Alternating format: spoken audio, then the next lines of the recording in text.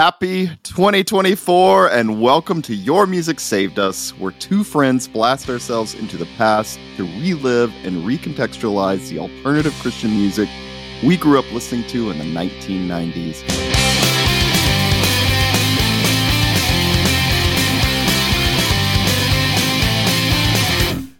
My name is Jay, and I'll be your host for today.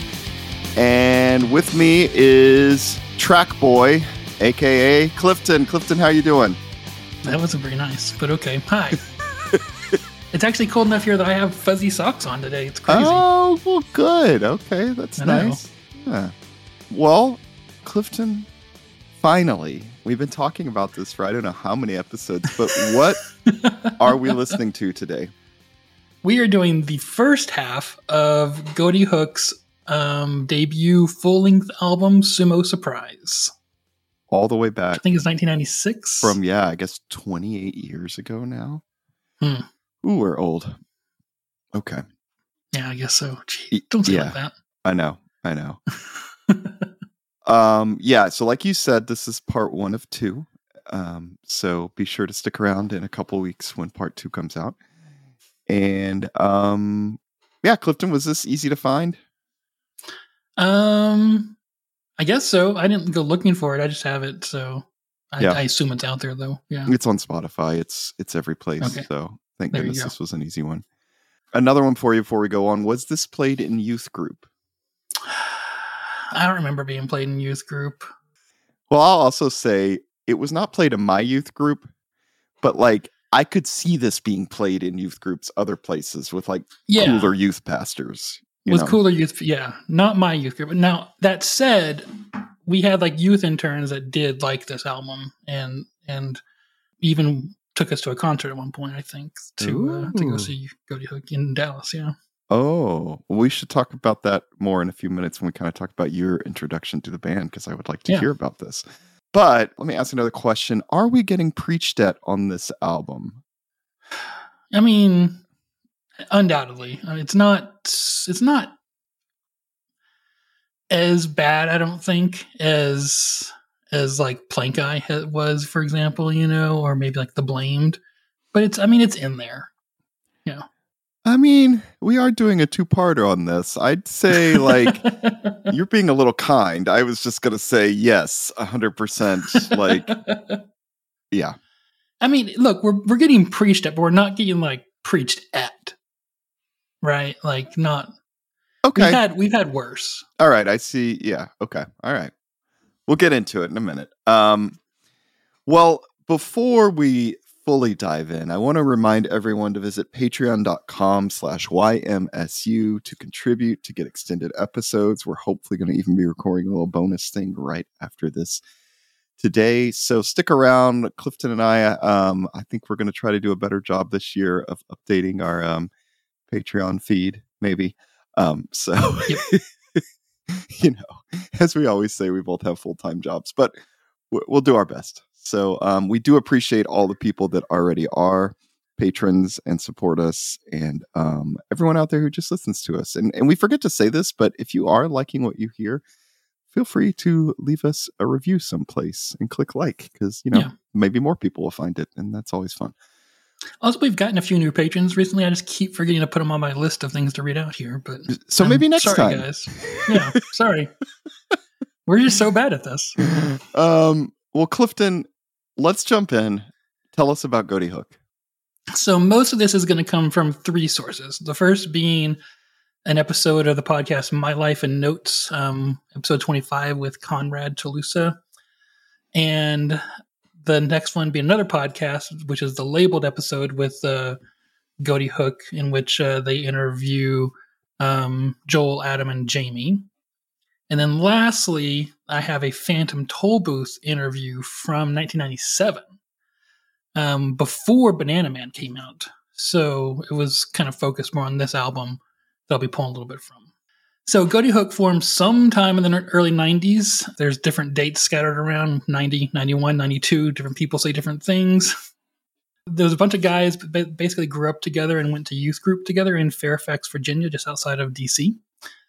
The members through the first 2 albums were Joel Bell on vocals and guitar and sometimes saxophone, Adam Neubauer on drums, Jamie Tolosa on guitar and backing vocals, Christian Ghoti on bass and backing vocals, and Conrad Tolosa on guitar. Adam, the drummer, his dad was a pastor of this church, and it allowed them to basically practice in the church facilities. So that's kind of why they were able to get together at such a young age and form this band. I don't think you can say that they took it all too seriously early on, seeing as how like Adam was 12 years old when they formed the band back in the early 90s.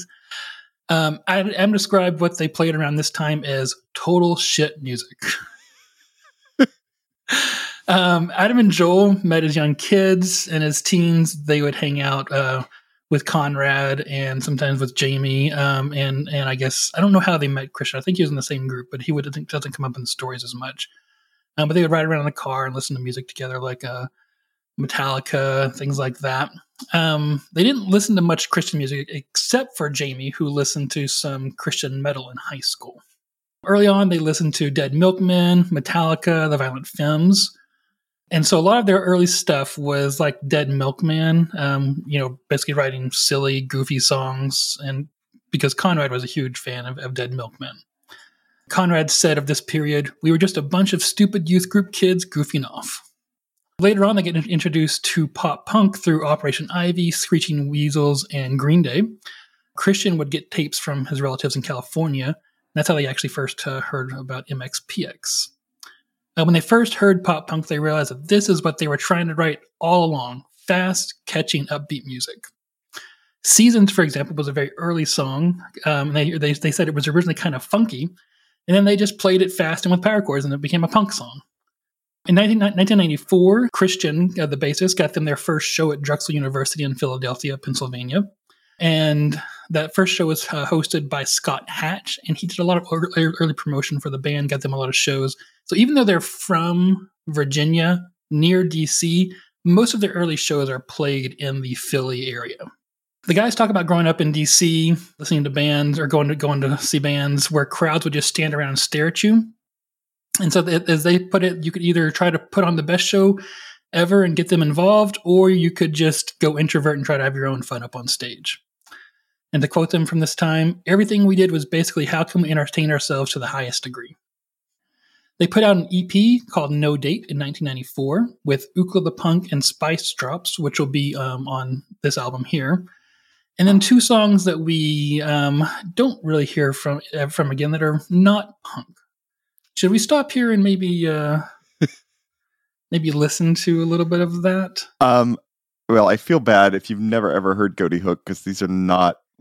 It's probably embarrassing for the band, and these are not their normal sound. But sure, for people that have never heard this, to hear kind of the progression, it's pretty interesting. And you're right. I will say I've listened to this too, and those two songs are not so far off from what you hear on this album. But these other two, whoo boy, I don't know. This was clear they were still figuring out who they were. Yes. So this one is called Pride.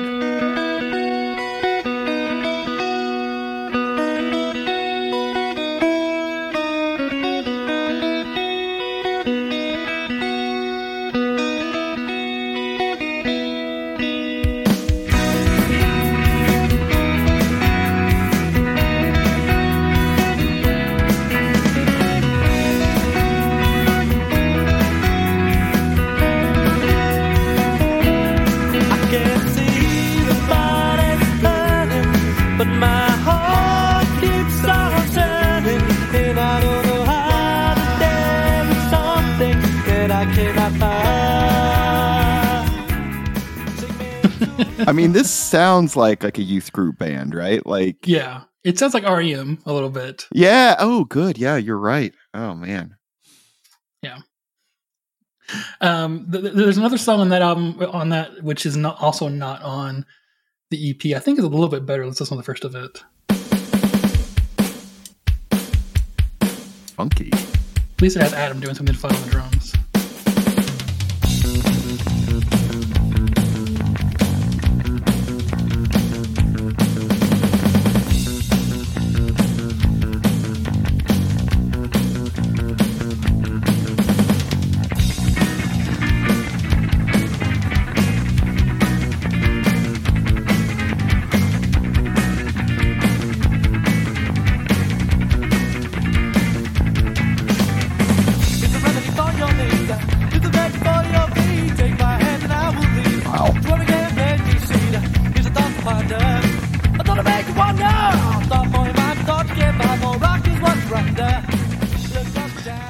That's pretty bad. I don't know what that sounds like. Okay. So as I said, also Ookla the Punk is on there, and it's going to sound very similar to the album version. Spice Drops is also on there, but we're not talking about that song until next episode, so we'll play a little bit of it then. It actually is, I mean, it's similar, but it's not the same arrangement as this album. In 1995, they put out another EP by themselves called Boca Grande, and it has 4 songs: Body Juggler, Money, Scared of My, and Tracked Boy, and all 4 of those are on this album.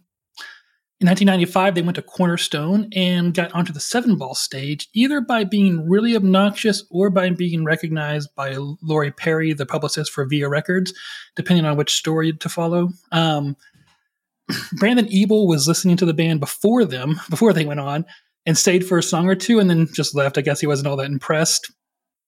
In the Phantom Tollbooth interview, they said that they talked to Flying Tart, Via Records, Blind Records, and Frontline while at Cornerstone that year.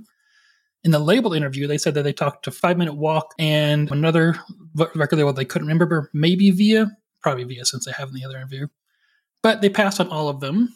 A few months later, they were opening for MXPX and Blenderhead in Philadelphia, and Bill Power of Blenderhead liked the guys and convinced Brandon to sign them to Tooth and Nail after that. But the band had to wait until Adam turned 18 in 1996 to sign the contract with Tooth and Nail. And Conrad, by the way, was 23 when this came out. So that's kind of the range of dates. Conrad's the oldest, with Christian being about the same age as him, and then Adam being the youngest at 18. Sumo Surprise was mostly written by by Conrad and Joel. And they basically just say that they wrote what they could play at the time. A lot of rhythm, guitar-based riffs. Conrad explains that Joel wrote most of the first-person songs, talking about relationships and stuff. And Conrad wrote third-person songs, and he says of himself, "I'm like a robot and have no feelings."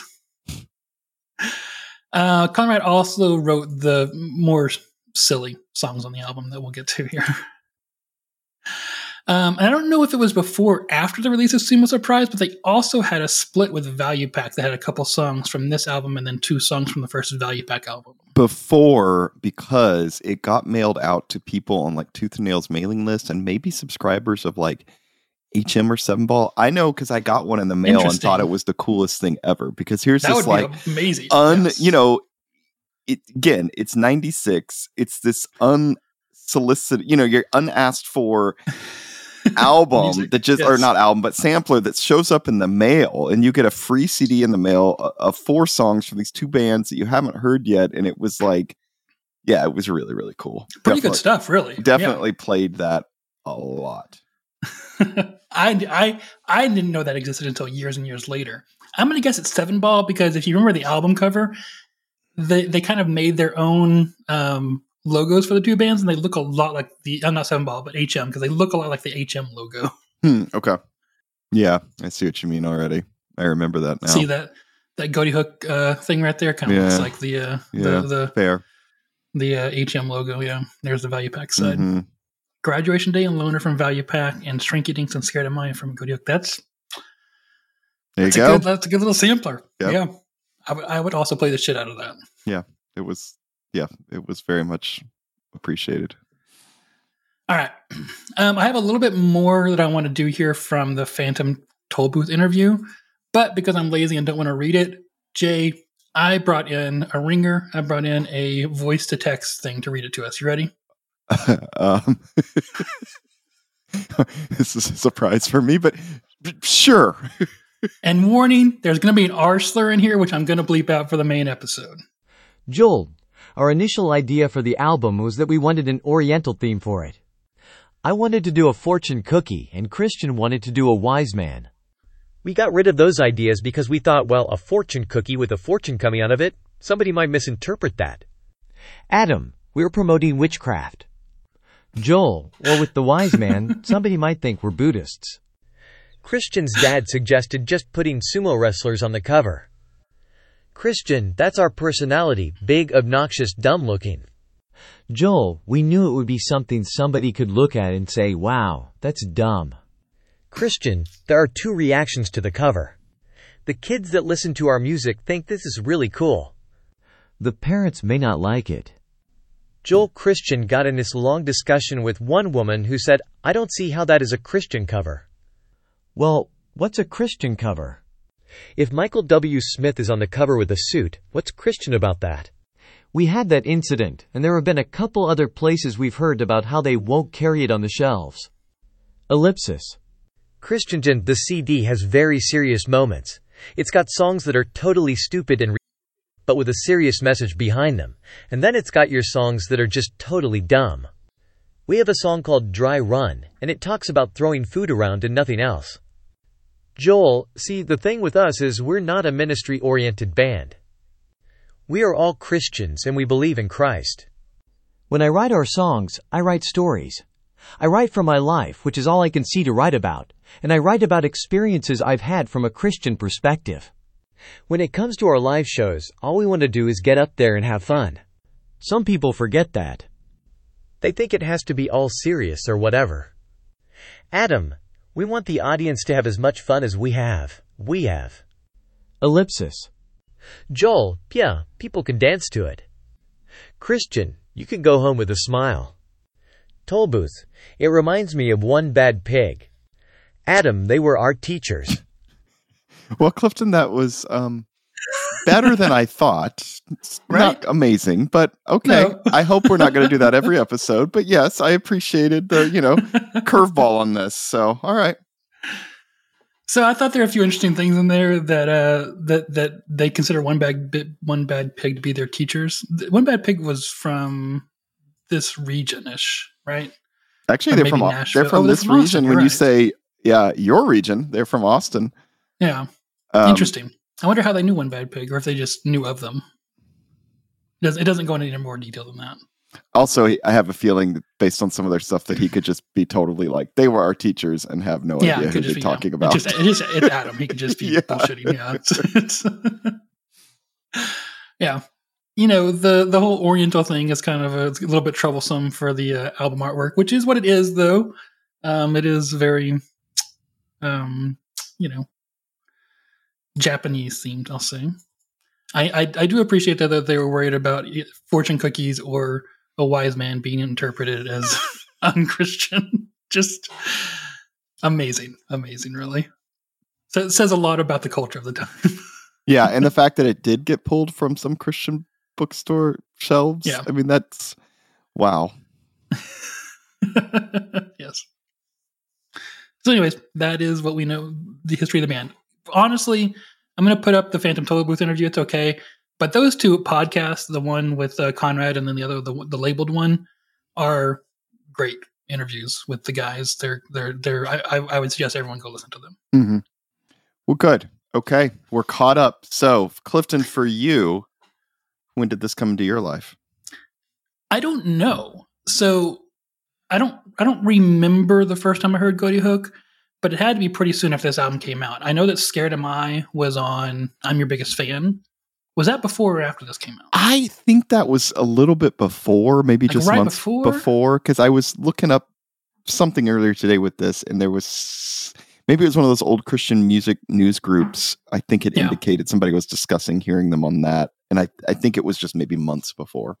Okay. I probably found both of those around the same time. So maybe I knew, maybe I had I'm Your Biggest Fan first, but also their song is the second to last song on that album. So maybe by the time I paid any attention to it, I had already found this album, Yeah. Because I mean, it's 22 songs long or something like that. And this is like track 20 or 21. But anyways, it had to be soon after this album came out, if not right before from I'm Your Biggest Fan. And I'd probably guess that the reason I don't have a good memory of hearing Ghoti Hook for the first time is probably because I was introduced to them by a friend.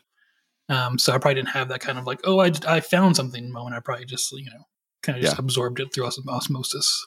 How'd you find them?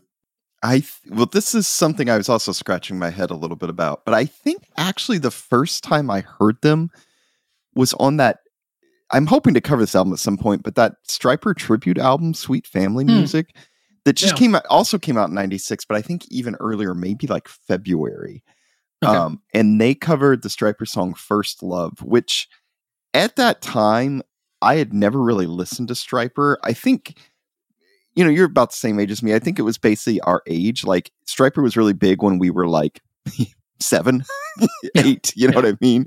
And they were kind of not a thing by this point. And so a lot of these people on the tribute album were older, like grew up maybe listening to Stryper, where I didn't. Anyway, I didn't buy it as a Stryper. I just bought the album because it had a bunch of bands that I liked on it. Okay. And Ghoti Hook was on there, and their cover actually is pretty good. Again, I don't even know if I've ever heard their original song First Love, but I enjoyed their version of it. And then I think the next time must have been, like you said, the I'm Your Biggest Comp, or that split CD that came in the mail with Value Pack. I don't know. Either way, when this came out, I was ready. I was primed. And I don't remember where I bought it, but I definitely picked it up like when it came out. Yeah. I mean, I definitely feel like it was just always kind of part of who I was, like as a youngster. Yeah. Well, how'd you feel about it? Do you remember any feelings back in the day? Oh, I loved it. Like I said, it was a cornerstone of my youth. And I don't know how to express that more directly, but it was just, this album was maybe even more than MXPX, because what I love about, like, MXPX is very straightforward, but this is a little bit more, I want to say more complicated, but it's really not. It's just that it seems more complicated because of how it's presented. Like, because there's 2 guitars, because there's a little more orchestration going on, that it just feels more full than MXPX. And this was kind of always the pop punk that I was, leaning towards. Yeah. Yeah, I think at least this album I probably connected with more than something like MXPX as well. I remembered that this inspired a creative writing project for my 10th grade English class. We had to write some kind of, something about our future profession and goals. And I just decided, because I had no idea what I wanted to do, that I was just going to be stupid and silly. So I decided to write about becoming a sumo wrestler. And we had to make some kind of little thing mounted on a popsicle with our person that she hung around the room. So I had this big sumo wrestler in the middle of all the doctors or lawyer, whatever kids wanted to be. I don't remember. So anyway, I was kind of proud of myself for that. I'm sure your teacher appreciated it too. Hey, at least, I followed the assignment. It was just a silly topic. So maybe she did. Maybe she at least is something different. Yeah. Any fond memories of this or this time period, Clifton? Yeah. So I said, I think this is the second time I ever left my hometown to go see a band. I don't have a lot of memories of it, but I do remember seeing them on stage. I remember that it was crazy. I remember that Joel wore that same stupid rabbit ear hat thing that are in the album pics, kind of like that one character from Bob's Burgers, Yeah. I remember that Adam would get up from the drums and just run around in circles sometimes. I remember that Christian told bad jokes, things like that. Yeah. And it was a lot of fun. In 1996, probably? Or maybe early 97? It would have been, it probably was right after Banana Man came out. Okay. So a little bit after this. Yeah. Yeah. I think I went to Cornerstone in 96 first year. I'm positive I would have seen them there. I just struggled to remember all the stuff I saw. But I think I saw them. I did see them later a couple other times that I remember better. But yeah, they were fun live.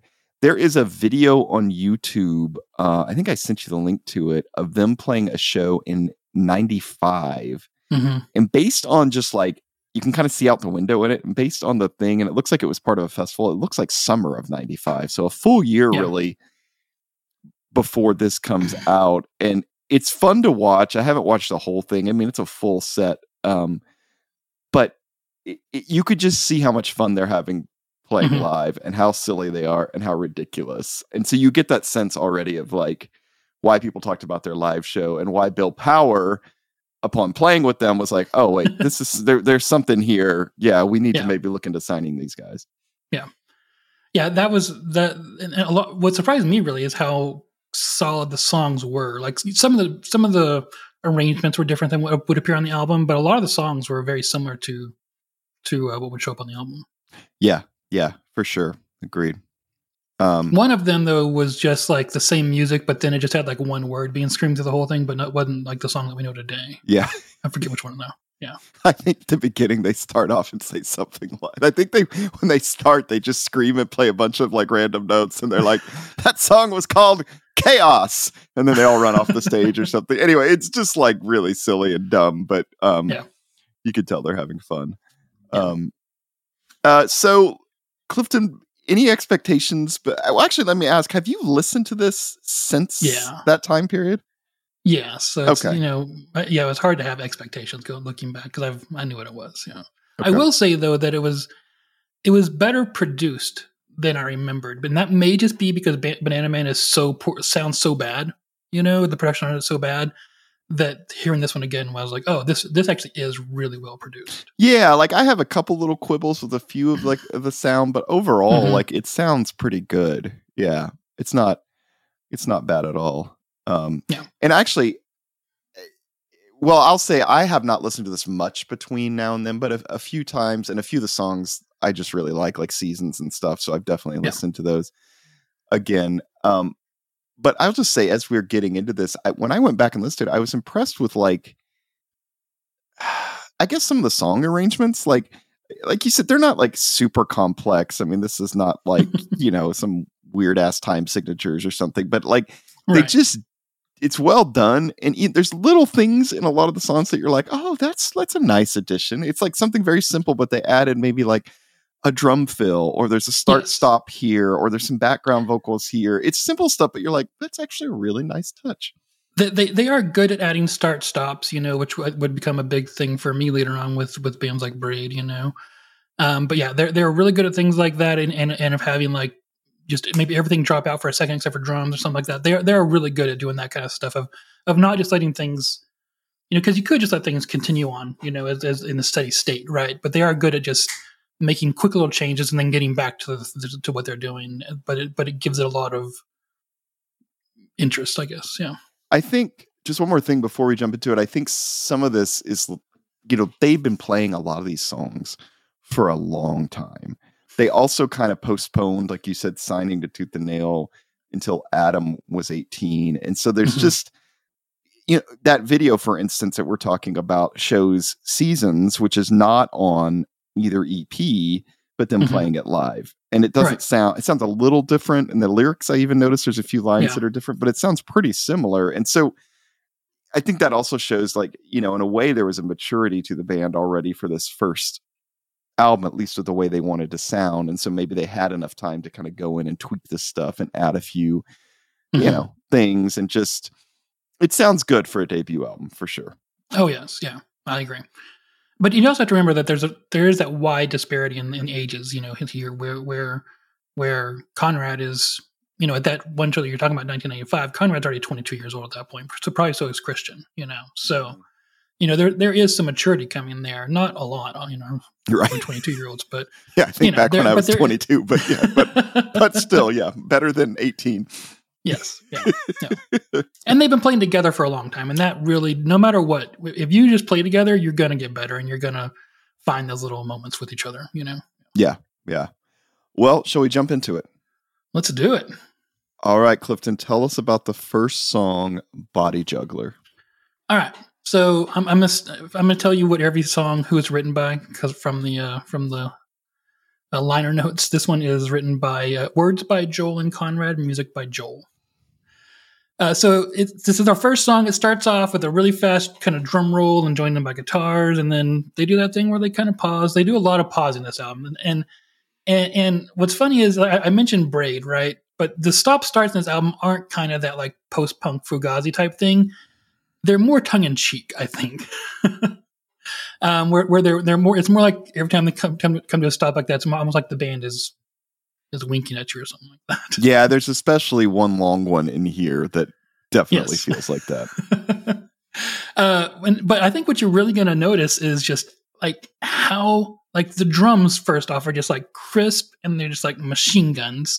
Mm-hmm. The guitars are full and hairy. The bass is driving and clear. It's melodic and catchy, but still with that edge and energy, from pop punk.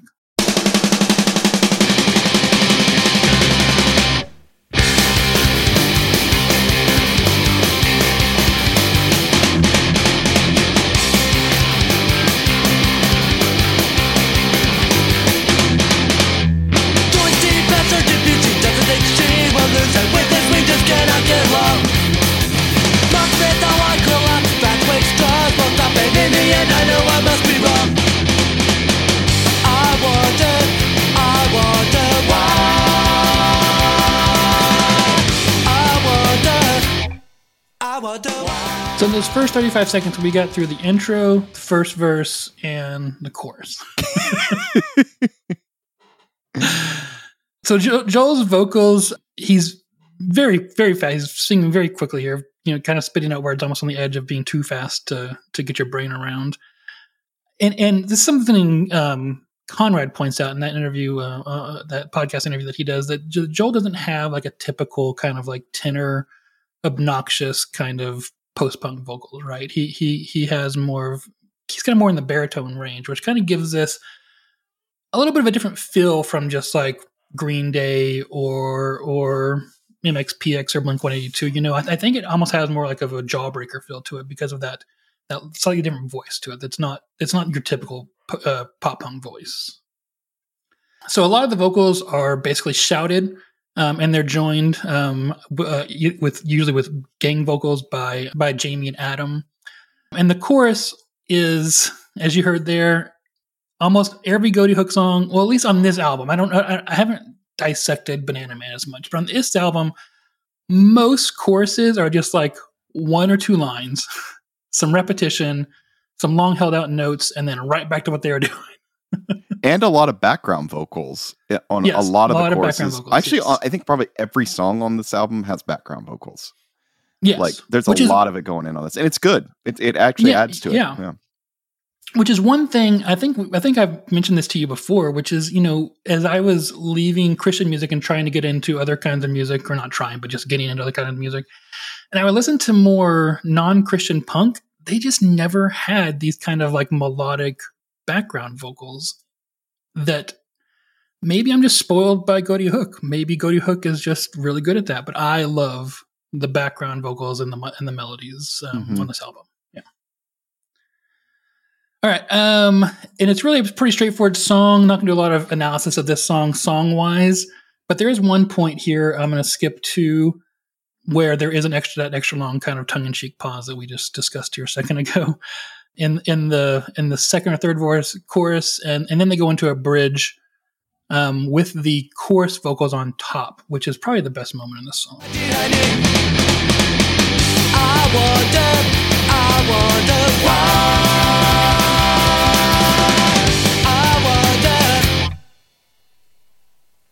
I wonder why. But I'm ignorant, stubborn and stupid. I won't take the time looking in to the fact that I must wait and let him show me where to begin. If I go ahead and try to find it by myself, I'll make a mistake. Where will I learn that this big decision is not mine to fully make?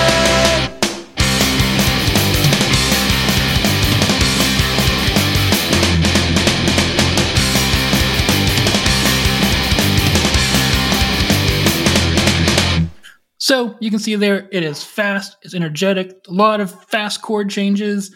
I love the melodies. I love the vocals on top of each other from two different things going on there. Probably not one of the top 5 songs on the album, but a great opening song, I think. Yeah, I agree. It's a good song. I agree with you. That last part I like quite a bit.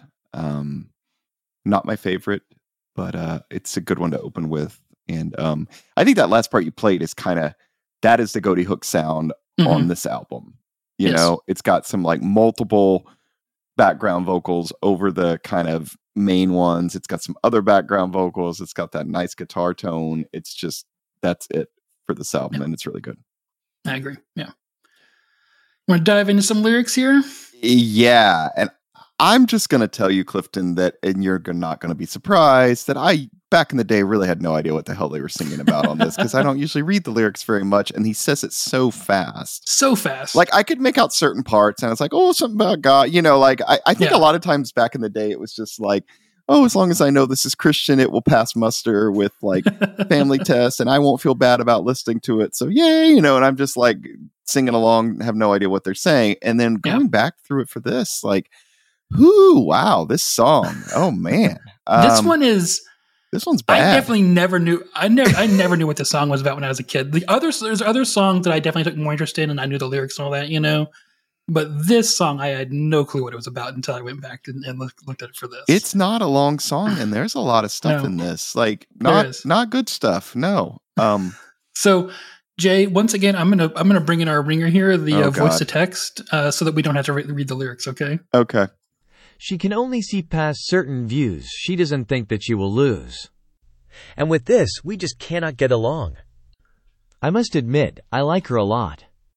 This infatuation just won't stop. And in the end, I know I must be wrong. I wonder why. Indication of infatuation complicates the situation. It's making me search out a real escape. This creation of this relation and concentration of admiration has got me dumb and all bent out of shape. But I'm ignorant, stubborn, and stupid. I won't take the time to give in to the fact that I must wait and let him show me where to begin. If I go ahead and try to find her by myself, I'll make a mistake. When will I learn that this big decision is not mine to fully make? With this now that I must mention, so that I can stop this stupid tension and free myself from feeling selfish greed. My sinful motives and bad intentions has been brought to my attention, and even now I know I deny need. I mean, it was clear they were trying to like kind of move things around to fit in some of these certain words and, make the rhyme scheme and stuff work. Yes. But whew, oh boy. All right, where do you want to start on this? Well, there's a lot of big words. I don't know what the first verse is talking about at all. Do you? Really? No. She can only see past certain views. She doesn't think that she will lose. And with this, we can just not get along. I mean, my take on that was, and this is based on the context and the rest of the song, my take on that is something about her beliefs. It's just not going to work with me being a Christian. Okay. Like, basically that part about, and he says, I must admit I like her a lot. This infatuation just won't stop. And in the end, I know I must be wrong. So like, I have a crush on this girl. I like this girl a lot, but she's got certain views that like, there's no way to work. So I must be wrong. My crush must be wrong. Exactly, which is like my feelings must be wrong. Super problematic, right? Yes, now, yes. We both know exactly what this is, and like this, we both have lived this probably, but like, yes, yeah, exactly. Like my body telling me something, my feeling, my emotions, those must be wrong because this person is not a Christian. Right. But is she not a Christian? I don't think. Like, I don't even know. Maybe you can read that into it, but I don't think that's what it's saying. I think it's more just like we have difference of opinions that we can't get past. Yeah, we're not the same kind of Christian. Like maybe she's a Methodist. Yeah. Oh God. Yeah. Well, it's something like that. I just took it as like God is not in favor of this, therefore I cannot like her, even though I do. Which this just teaches us, all those things like deny your feelings. Feelings are bad, Yeah, and not just deny your feeling, but like don't and I understand like the message of you can't trust your feelings is fine to a certain extent, because when you're fucking 14-year-olds, you know what you can't trust? Your fucking feelings. I mean, because you. Okay, fair, but like this is way too far. Yeah, thank you. This is too far. Thank you. Yeah, like there was never any kind of qualification put on that, right? There was never like, hey, you have endorphins and hormones running through your body, then it's going to make you feel things that you probably shouldn't act on because it's probably not the smartest thing to do in our society, because our society isn't built in such a way that you can act on those in such a way that you will have a successful life later. It was never said like that. It was just, you're evil. Right. It was like, I can't trust myself. My emotions will lead me astray. Mm-hmm. And because you're evil. And that's a dangerous thing to like kind of take in and then apply and live by later. And like become ingrained inside of you as a fundamental part of who you are, right? Like that's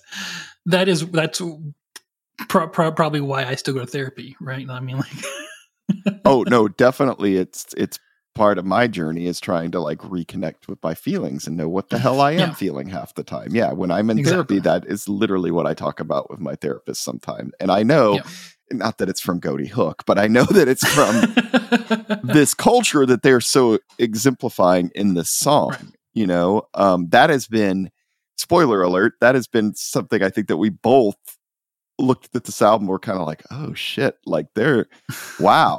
Like, you know, really like Ghoti Hook musically, but man, this is that culture of the time. Like, and here's the thing that I'm going to say.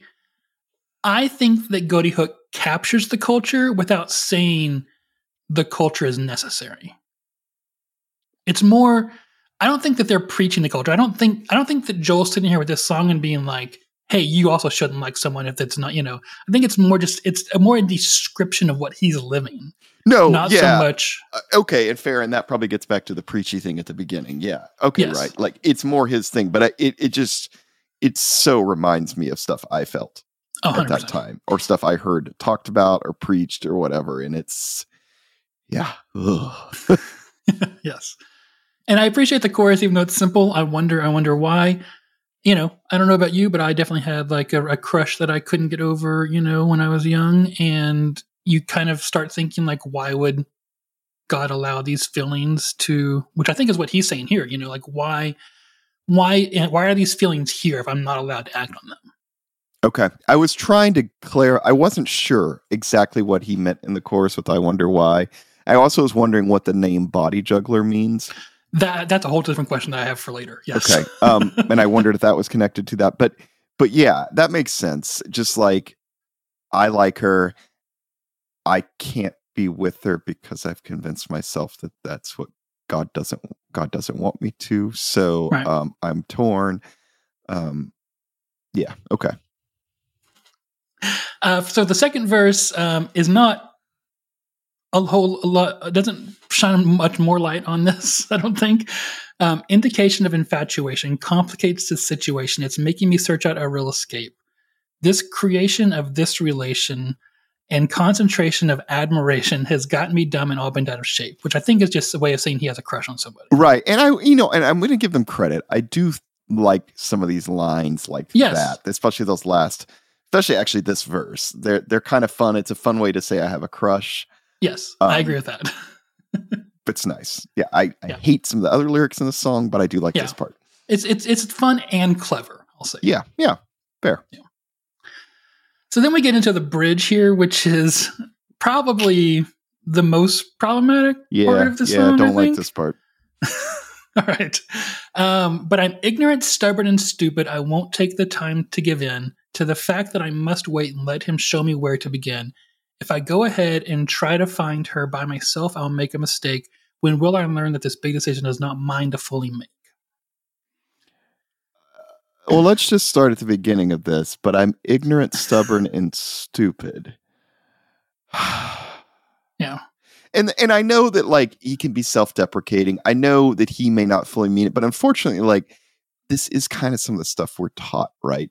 Mm-hmm. From that. Yeah. And so that's what's problematic is like you yourself. The internalization. Yeah. Like I myself am bad, my sinful nature, original sin. I can't trust myself, all that stuff. I can only trust God. That does not set you up for long-term, like mental health, you know, like a lot of things are gonna, you start believing that and really taking that in. Good luck. Right. And so Joel's writing this, you know, he's somewhere in between Conrad's age and Adam's age. So let's say that he's 20 when he's writing this, maybe 19. And that's just I mean, look, and I know I was there. I was also obsessed with finding the one and quote unquote, whatever, not, you know, but like that is just way too much pressure for a teenager to have, right? Right. I mean, and that's another point we hadn't even directly talked about is this is saying basically that whole like, I mean, in some ways, I think it's even part of purity culture, right? But that whole like, there's one out there for you. Mm-hmm. Like that God has chosen the one for you. We see that in some of the other albums we've gone through, you know, even like, I love this album too, but that Merbabies album comes to mind. He's got one song kind of like this. And it's just, oh God, like, I don't even know. I don't think that is actually biblical. necessarily. Right. Even if it is, I think it's really problematic. And it's definitely, if it is biblical, I'm not sure where, like, the only thing you could say is like God had a plan. Okay, well then we can get to there. But like, if you actually look at the Bible and the stories in the Bible, nowhere in there is it like God ever say, "Hey, that's the person I chose for you," or anything like that. Like, I mean, the greatest love of David's life was someone he had someone else murdered to be with. Like, I mean, just yeah. Also, like, let's just go down this road just a tiny bit. If he does have someone for you, how are you supposed to know? Are you just going to pray one day and like a name or a picture is going to pop into your head? You'll just know. You'll know, Jim. Yeah, most of the time you actually might want to try dating them or getting to know them. Right. So it's which is the key to that pressure, right? Yeah. Because there's so much pressure put on us at that age to not make a mistake. So like, avoid dating if you can, because you're going to make a mistake when you start dating, right? But also, how are you supposed to like know any fucking thing about anybody if you don't date? How are you supposed to, like, you can't even really know much about yourself romantically until you date. And also, when you avoid dating so much because of this, when you do date, it makes it a way bigger thing than it needs to be, right? Which is also not healthy. Yeah, this is, and again, we're not saying that we know that Joel or whoever actually wrote this line, believes all this to the fullest extent or what all that means for him, but like, it captures the culture, though. It does. Yeah, it does. And yeah. And not just culture, it captures the culture, and at least it captures my experience. It seems to capture your experience. It seems to be a capture of his experience, right? So it's not, this is something somewhat universal that we can talk about, right? Yeah. Let's talk about the last verse there, because there's some lovely stuff in that too. All right, you want to read that one? He says, "With this now that I must mention, so that I can stop this stupid tension and free myself from feeling selfish greed. My sinful motives and bad intentions have been brought to my attention. Even now I know I deny need." So this is even more confusing to me, because I think he's going from like, this seems to be more an acknowledgement of maybe a carnal lust type thing, which nowhere else in the previous part of this song have I felt that this is about lust, but now it's here. And then it ends with, "Even now I know I deny need." And maybe like deny my need, but it just didn't fit with the way they were saying it. Yeah. Right. Which is how I'm reading it. Right. Like, and I'm just going to pull from my own experiences of being a kid once again, that like, especially as a young person, but at any age, when you feel a romantic attraction to someone, it also manifests itself in physical desires, right? Sure. So even if your attraction to someone is the most quote unquote godly thing ever, someone can still label it carnally sinful. Yep. Because that's how fucking, as humans, we're fucking wired. Yeah. And so I don't know, that's what I get from this, is that he acknowledges that he doesn't want to be lonely. He acknowledges that he needs that kind of partnership in his life. But he's like, well, too bad. I don't know. I just hate how that says my sinful motives and bad intentions. Like, desiring someone is not a sinful or bad intent. I mean, sure, like, we can take it to certain extremes. Obviously rape is bad and all this, but this is not what he's saying here. I don't think. Right. And so, like, manipulation's bad, all that kind of stuff. Right. I like, just, I hate that, like, and the reason I say this is because I think I felt this way. I'm sure you felt this way. I hate that, like, so many of us felt bad and were made to feel bad about normal human desires and things. Like, and that's what really kind of gets me with this song. It's just like, these are normal human emotions. You don't need to feel bad about them. In fact, you should feel good because you have them and you're human. Like, yeah. Yes, I agree. Which brings us to the title of the song, which you already brought up. body juggler, which implies this kind of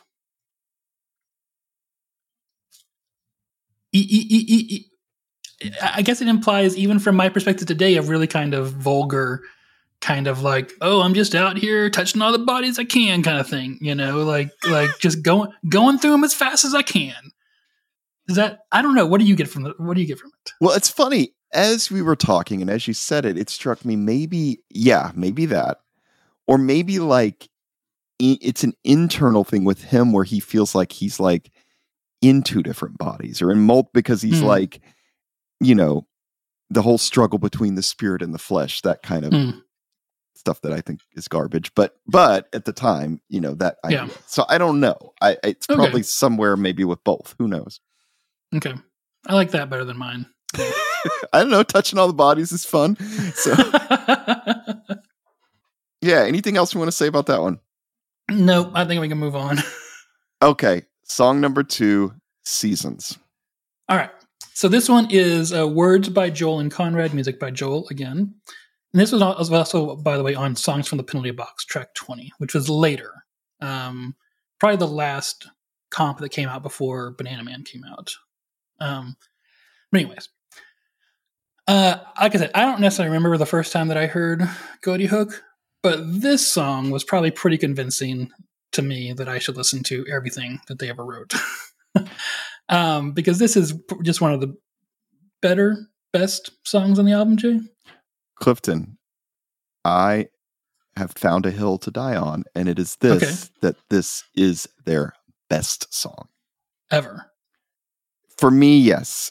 I'm going to be honest, I didn't listen to their last stuff as much, so I may take it back one day, but right now, I'm planting my stake in the ground. I think this is their best song. Okay, I can see that, because I think for me, the songs that's going up against are almost nothing off Banana Man is as good as anything on this album, as far as I'm concerned. So from this album, it's going up against like Shrinky Dinks, Scared Am I, Maybe Never, Mm-hmm. And Scared Am I is a different kind of song. It's a far more serious song than this one is. So maybe Shrinky Dinks is its main competitor, and I think it is better than Shrinky Dinks. Yeah. And this song is like, it's not silly like some of the other ones on this. It's just not like uber serious like right. No, Scared it's just this is a fun song. Yeah. Not a goofy song. Yeah. Right. That said, it does start off with 3 kind of long held out guitar strums like they're fucking rock stars, and a quick 1, 2, 3, 4, and then everything comes crashing in. It's fantastic with this great guitar riff. Let's listen to it.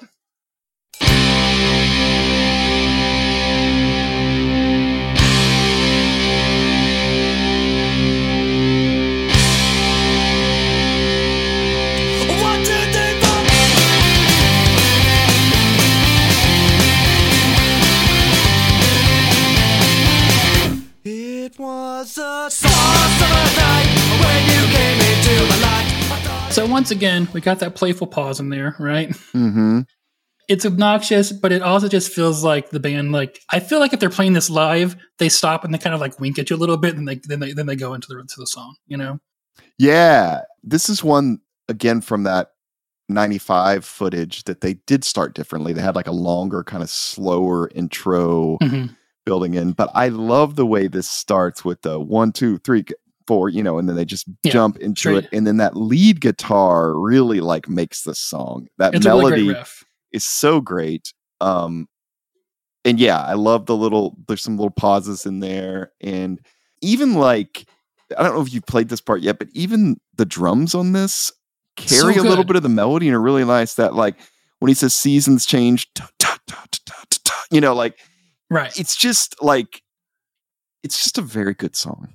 It is. So there's several things I want to point out that in that opening, they did the kind of pause, the obnoxious pause there, and the vocal started in that pause, right? It was and then they go into it, right? Right. So then we're going to get into the chorus here in a second, and yes, listen to the drums on this chorus because they are fantastic. Really, Adam's drumming is maybe one of the best things on this album. It's just so crisp, and he he changes things up enough that it almost changes the entire song. Even though the entire song is doing the same thing it was before, when he changes, it feels like the song changes. I agree, right? and I'll just say I didn't realize how young he was when they recorded this, and now knowing that, I have even more admiration for this because the drums are great on this album. I agree. And then what I want you to pay attention to is that after the chorus, we're going to go back into that opening riff. But this time, instead of having a pause, the vocals for the second verse are going to start on top of the riff, and it gives it this really great energy, I think.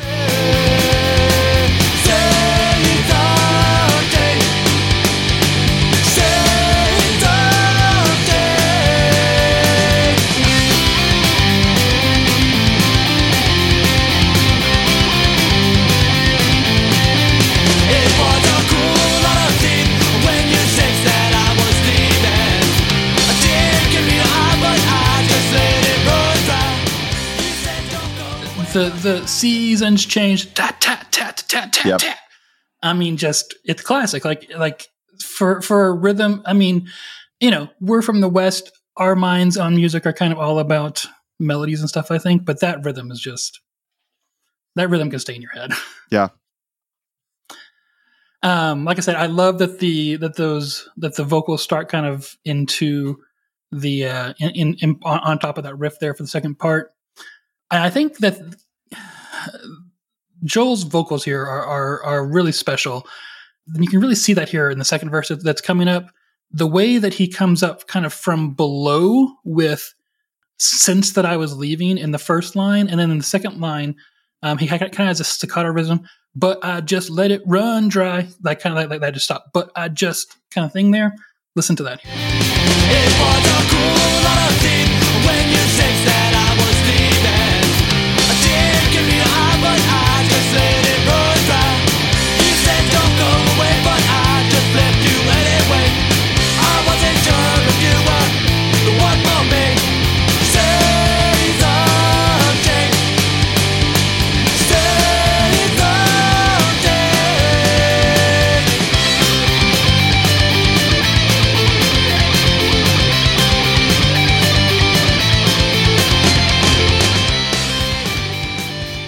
So then we get that kind of, I don't know, you want to call it thrashy kind of solo there, Jay? Yeah, and that part's great too. No. I'm sorry, I just think this song is fantastic. Like I just really, this is what I kept finding myself going back over and over and over to, and just really enjoying. Yeah. So. And I think it's also that kind of thing that doesn't show up on Banana Man. That kind of just, I assume that's Conrad because it happens a lot in his songs. Maybe it's not, but that solo there he has kind of a really sharp way of playing, just like that.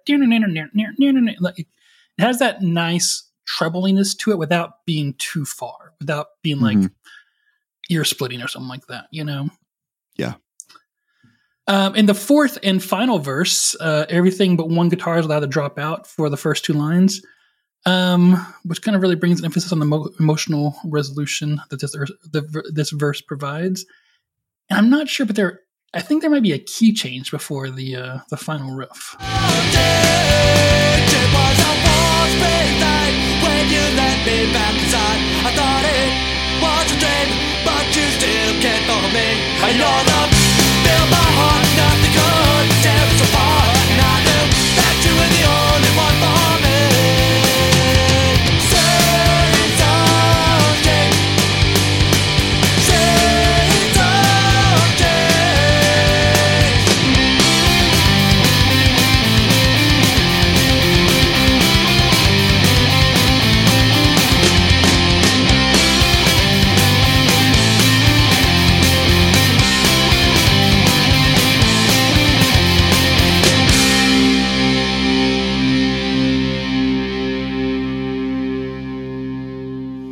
Maybe that last riff is just played at a lower octave than the previous riffs were. I don't know, but sounds great. Yeah, I think the funny thing about this song is the chorus is honestly not that special. Like seasons change, seasons change. But see, you're right. Which is most Ghoti Hook stuff. But that drum part fits in so well that you can't help but make that when you're singing it. You really can't.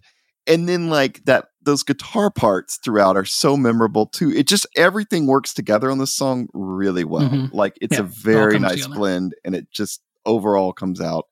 Great song. I have not gotten tired of it yet. I will probably Nope. continue to listen to it. Yeah, really like this one. I will also say, and I know we're going to jump to him in a second, but this one, like, the lyrics are palatable for me even Yes. today. I mean, in some ways it's a little silly because it's like, oh, there's 4 seasons, four verses. You could see what they're doing, but like, whatever. I don't know. Yeah. It's fine. You want to listen to the lyrics now? Oh, great. Are you going to do Too this for bad. every song? It was a soft summer night when you came into my life. I thought it was a dream when your hand reached out for me. There was something there that I couldn't compare, and I knew that you were the only one for me. Seasons change. It was a cool autumn's eve when you sensed that I was leaving. A tear came to your eye, but I just let it run dry. You said, "Don't go away." But I just left you anyway. I wasn't sure if you were the one for me. Seasons change. It was a cold winter's morning. I had been up all night crying. I knew I'd done you wrong. I'd been astray for oh so long. I'm on my knees in pain. I wish things had stayed the same. And I just hope that you will take me back. Seasons change. It was a warm spring's night when you let me back inside. I thought it was a dream, but you still cared for me. Your love filled my heart. Nothing could tear us apart. And I knew that you were the only one for me. Seasons change. Okay. Oh God, you're going to do that every song, aren't you? I am. Jesus. Okay, fine. One question I had with this, and it's maybe just because I was kind of scarred from the first song, but do you think this might not actually be about a romantic relationship? It might be about God? Of course, it might be. Okay. It makes less sense that way. It does. There's a few parts that are a little bit weird. Yeah, a tear came to your eye, but I just let it run dry. Like, that doesn't make as much sense for God, I don't think. I agree. But I think that it's kind of written to be vaguely either way, Yeah. Okay. I'm going to pretend it's not because I think it's better that way. Yeah. I think it could be either one, but either way that you interpret it, I think that it's kind of a classic story that's told cleverly through 4 seasons, and it's a nice little sentiment. Yeah. Well, it's a great song. I really like it. I think one of their best ever. I know that they are still playing this on some of their reunion shows. Like I watched their set that was just a video somebody made from Furnace Fest, and they definitely played this song. So cool. And I'm hoping that if they continue to play a few shows, I'm hoping to make it out to one, maybe. And, hoping they still play this. So yeah, that'd be nice. I will say, though, that maybe the one thing that makes a song work lyrically is that the second line of the last verse echoes the second line of the first verse. The first verse is, "I thought it was a dream when your hand reached out for me," and the last verse is, "I thought it was a dream, but you still cared for me." That's kind of what ties the song together. Yeah. Yeah. So great song, Seasons. I have a feeling when we do top 10 at the end of the year, this is definitely going to be on my list. Yep. So unless something crazy happens, but yeah. Should we jump to song number 3, South Capitol Street? All right. So this one is words and music by Joel. I have less to say about this. It's not the most memorable song on the album, but I think it is still a good, solid song. And I don't think it's skippable. I really don't think that many of the songs on this album are skippable. You might disagree with me there, Jay, because you were so against doing every song on this album. I mean, it's fine. We're doing every song now, so I'll go with it. This is another one, though, that the chorus is just like, not that much to it, but it kind of works. Yeah. I don't know. So, in that interview that Conrad did, he mentioned that if he had to go back and rewrite these songs, that he would maybe, he said that you make them longer, but I think what he meant by that when he elaborated was that he would have like pre-choruses and things like that. But just like, I'm not sure it's necessary. Like, look, I love a good pre-chorus, but I don't know that it's necessary. I think there's something to the And we'll get into it with the next song, Ukla the Punk, where I'm actually going to do like a little, maybe I do it on Track Boy, where I do a little breakdown of how the song goes. But there's just, I think it would break the energy of the song too much if you actually have like a pre-chorus, like there's something about just having that quick little chorus that only deviates from the verse for a little while that's part of the energy that they bring here with these songs. Why don't you want to play us a little bit at the beginning of this one? Yeah. I'm going to play about a minute in where there's the chorus, and after the chorus there's a bunch of oohs, kind of, because that's what they do. And then there's a guitar riff, and yeah. Okay.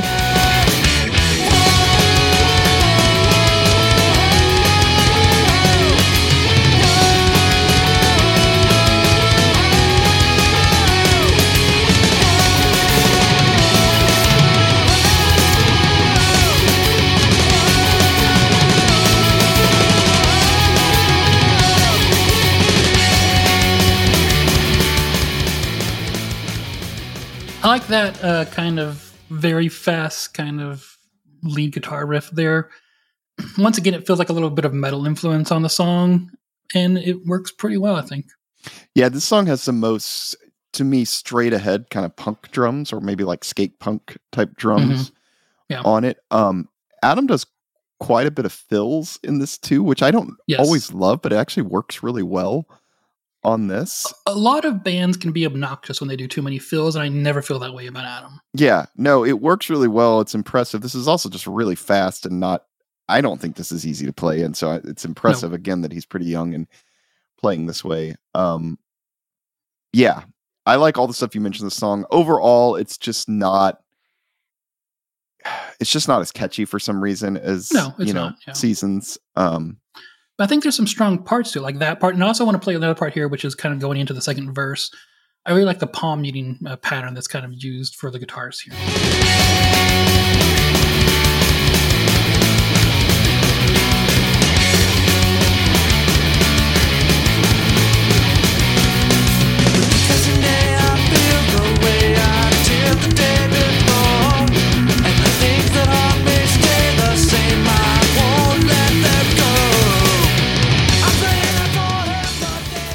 I also like those tom rolls that he does there. Yeah. It's great. Yeah. All right. Anything else to say about that song musically? Well, no, but I want to talk about the lyrics. Okay. Are you going to play them first? Not really, but go ahead. If I understood back then what is so easy to see now, I could have stopped myself from falling far behind. The changes I want will only come if I could turn things down. So I search my heart where I know he lies, but then I turn around. I should have walked away. With each passing day, I feel the way I did the day before. And the things that haunt me stay the same. I won't let them go. I pray and ask for help, but then walk down that cursed road where one waits with what I crave and my lusting hunger grows. I should have walked away. Sometimes I must give up things that I want so bad. But it's these things in the end that I wished I'd never had. I should have walked away. So, Clifton, a couple questions I have for you. First of all, what do you think, just in general, like what's that song about? I don't know, drugs? Yeah, I mean the basic message, right, that I took is like, I keep doing something I don't want to do, basically. I should have walked away, but I keep walking down this road. I pray and ask for help, but then walk down that cursed road. And then he says, where one waits with what I crave and my lusting hunger grows. Like, and so then my other maybe his fuck buddy lives on this road. Well, that's just what I was going to ask you. What is on South Capitol Street? Because like, this is actually a road, by the way, that is a large main road, southern part of Washington D.C. And it's what do we say, 28 years later? So I'm sure the same places are not there, whatever it was. But I'm really curious. Yeah, sex, drugs. What is it? I don't know. It's a good question. Well, if anyone knows what was on South Capitol Street, please share, because I am very curious. If it was like me when I was in high school, it was probably something really stupid that I thought was like really bad, but looking back on is not a big deal. Yeah, like a video game. Uh-huh. Yeah, exactly. Or like I smoked a cigarette or something. I don't know. But like, yeah. That's just drugs, Jay. Smoking a cigarette is just Oh, drugs. shoot. You're right. Okay. Never mind. Yeah. Yeah, I don't know. I didn't have any honestly, I didn't have any interpretations for this song. I was just like, yep, that's a song. All right. Well, then let's go to the next one, which, well, we'll just jump into it. Ookla the Punk. Tell us about it, Clifton. Ookla the Punk. Okay. So this is our first really silly song, Jay. Mm-hmm. Which I found incredibly annoying when I was a kid. And honestly, I didn't care for it much. But I remember my friends loving it. Honestly, I like it now more than I did back then. Maybe I was too serious a person back then. I don't know, Jay. Oh, interesting. Okay. Yeah. It's still a stupid song. Like, don't get me wrong. Okay. Mm-hmm. So, Jay, do you know where the name Ookla comes from? I do. Oh, well, fuck you. It took me a while. Sorry, I don't want to ruin your setup. Go ahead, Clifton. So I was like, well, Ookla is a very specific thing, right? I felt like it had to be a thing, right? So I started searching for it, and the first thing I found was a reggae band called Ookla the Mock out of Hawaii. But I figured that couldn't be just a coincidence, right? That's Ookla the Punk, Ookla the Mock. That's too similar, right? Mm-hmm.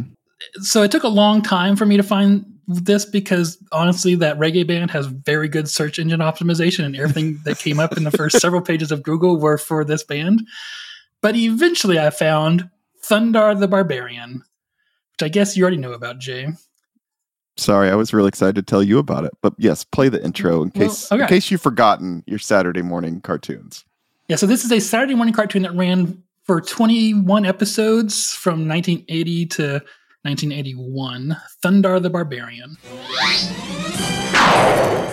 Thundar the Barbarian. Which, is this just a He-Man Here in ripoff? 1994, from out of space comes a runaway Like, he planet looks like hurtling between the Earth and the Moon, unleashing cosmic destruction.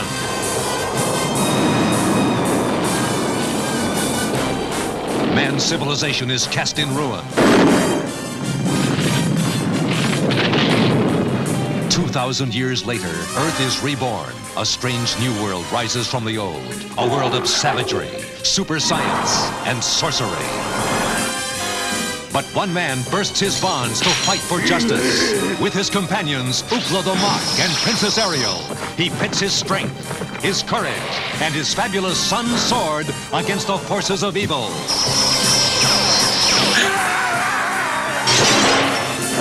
He is Thundar the Barbarian. So I don't know if you caught that, Clifton, but actually the prediction in that was that the world will basically going to end in 1994. Yep, yeah. And then 2,000 years later, reborn. But it's a pretty good premise, I think, actually, for a cartoon. yeah, I mean, I would watch it. not bad. It looks super corny. Yeah, so I will tell you the only reason I know that, Clifton, is I went back through the, old Christian music Usenet or whatever they're called archives from the mid-90s, and Conrad, of all people, posted in the fall of 96.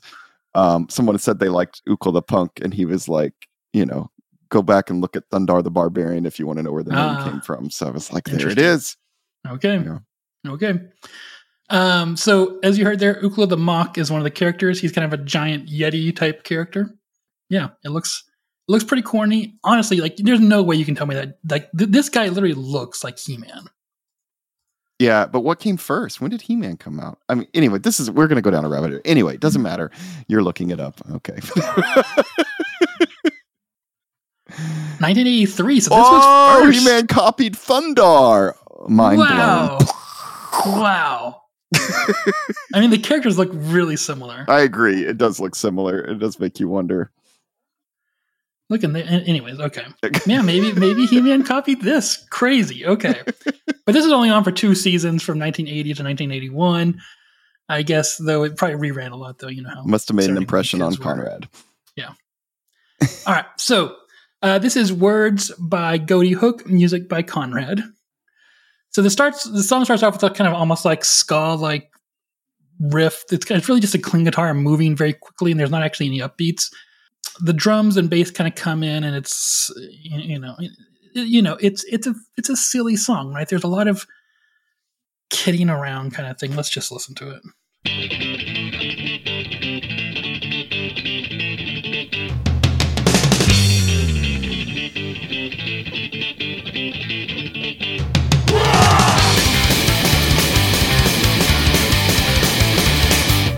All right, so we have the clean guitar, we have the false start there, not really, gonna do it again, and then the whoa, everyone screams as the song starts, and it gets, it's fast, it's bouncy.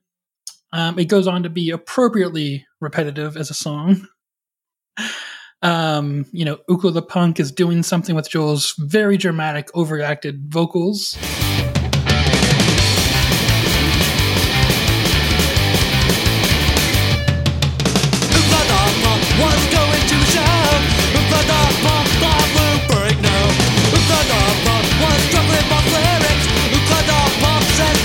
That fits. Now you're lying in the gutter. I think one of the things to hear there from the chorus, they say Ukla before every line of the chorus, and it's like, there's kind of like a mockingly pop punk vocal of Ukla, but then also behind it there seems to be like half a dozen people singing the name Ukla and kind of half a dozen different styles of it's like silly voices, embellishment. Right. Yeah. There's like a Ukla, kind of a one that seems almost like flamenco, one that seems almost like operatic, just things like that. Yeah. But no matter what happens in this song, it never slows down. Except at the end of the bridge, it is repeated over and over again in a rather obnoxious way.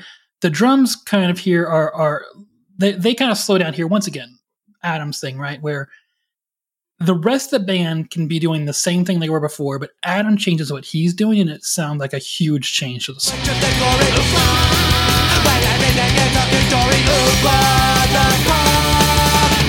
want to be sad like you, and I want to be your friend too. I want to be sad like you, and I want to be your friend too. I want to be sad like you, and I want to be your friend too. I want to be sad like you, and I want to be your friend too.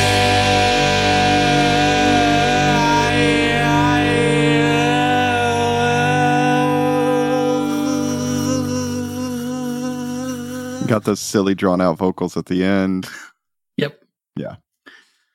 But anyways, I do want to point out though that Adam that just like he changes his rhythm there, and it feels like literally no one else changes what they're doing. But it feels like the song changes. Right. Anyways, it's a pretty stupid song. It's silly. Kids love it. I think I do appreciate it more today than I did as a 17-year-old for some reason. I don't know why. Yeah, what do you think, Jay? Well, can I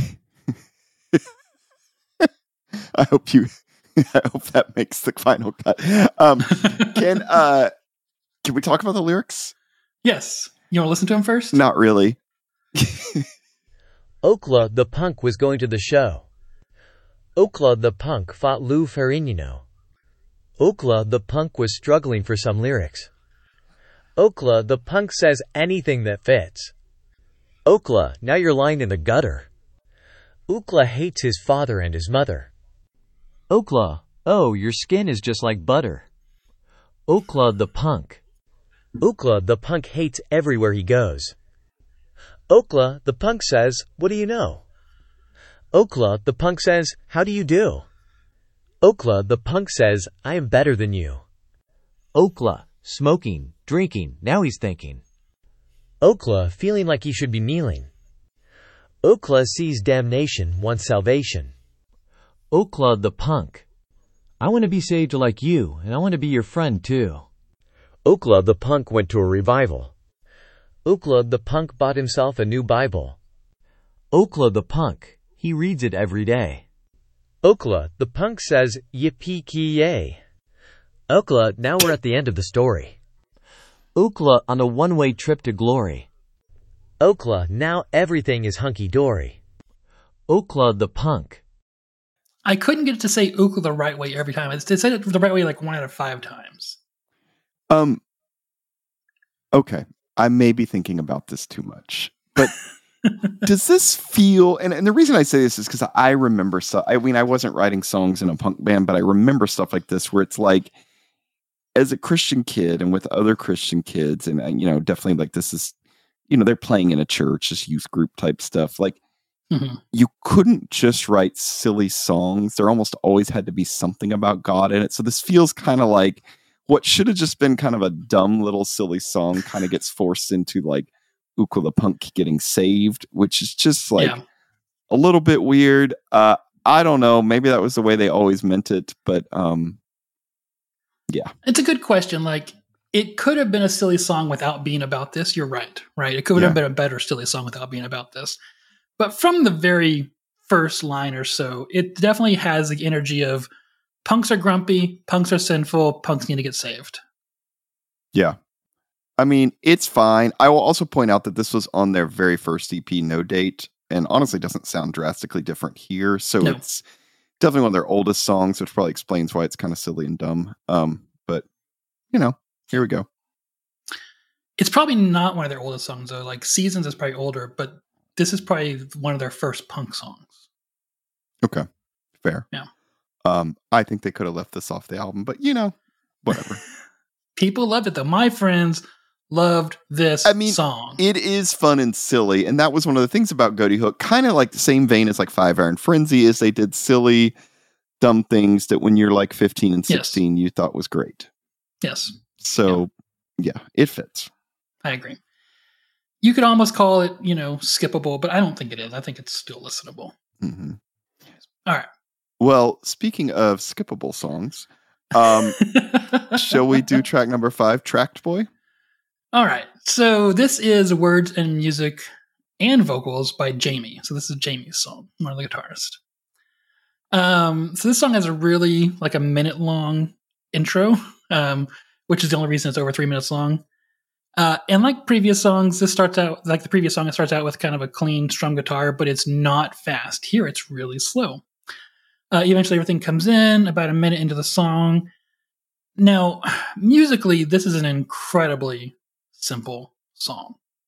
Let me play the intro so you can hear it, and I'll tell you about the song.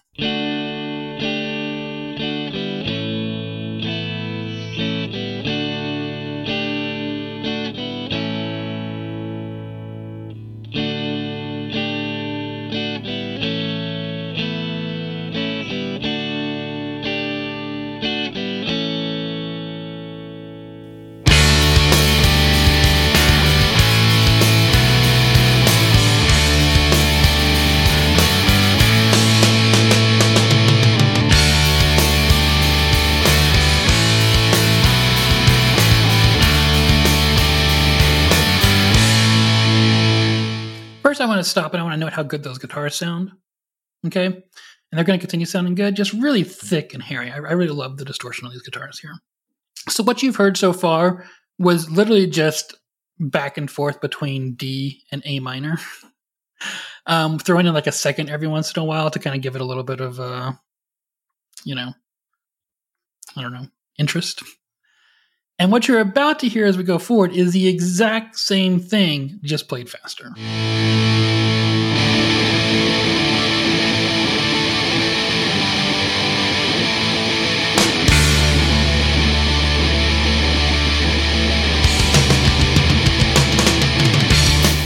So that was just. I'm going to take it out of the key now, and I'm just going to tell you that it's basically 1 5 1 5 1 5 4 5 over and over again. Almost the entire song is that way. The chorus changes a little bit, and the bridge adds one other chord, but that's almost the entire song is 1 5 1 5 1 5 4 5.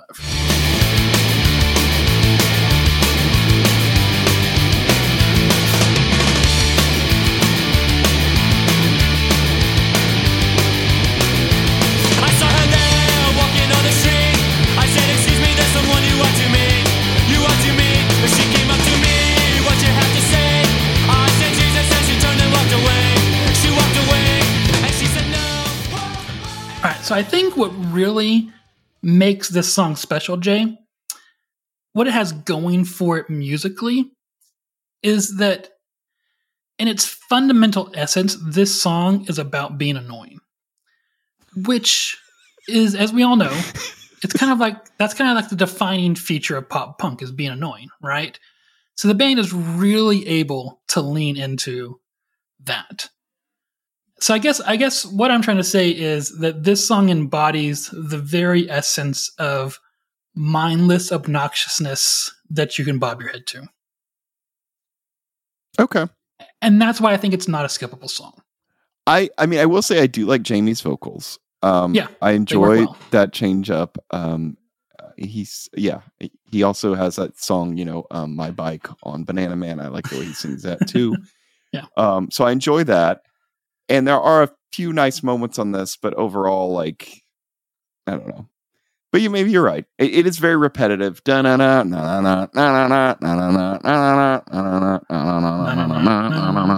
but Yep. but it's fine, I guess. Lyrically, we'll get to that in a second, but And of course, like all Ghoti Hook songs, the chorus is basically 2 lines with a bunch of drawn out, notes and some OOs, right? Yeah. She walked away and she said no. And I don't even wanna know. And I don't even wanna know. And I don't even wanna know.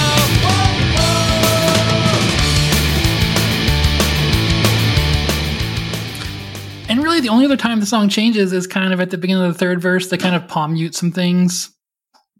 But even that's just the song just repeats at that point. It's just repetition of the first 2 verses with palm muting, and it's a pretty lazily written song. But I'm going to stand by my claim here that it's not a skippable song because it is very it's something you can just do this to. I'm nodding my head right now, guys. This is also one from Boca Grande, that EP that came out, the 2nd EP. So this is also a little bit of an older song. You want to talk about the lyrics? Let's do it. You want to listen to them first? No. Too bad. I saw her there walking on the street. I said, "Excuse me, there's someone you ought to meet." She came up to me, said, "What ya have to say?" I said, "Jesus," and she turned and walked away. She walked away. And she said, "No." And I don't even want to know. I chased her down beside her on the street. She said, "Oh, you, I thought I left you." Leave me be. Well, just one more thing. I handed her a tract. She took one look at it, and then she turned her back. And that was that. And she said no. And I don't even want to know. Can't you see that your soul means something to me? Happy you can be. Take the gift that he has here for free. Okay. In some way, these are actually interesting lyrics because it shows how silly this type of evangelism is. Yes. And how dumb. But I don't think that's how they meant this. Just based on like the last line or 2 and just the whole album. Mm-hmm. And so, Clifton, I have to ask you, have you ever done evangelism with tracks?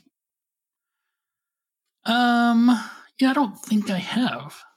Well, have you ever just No. done evangelism period like this? Sure. You Yes, walk up to people. yeah. How did it go?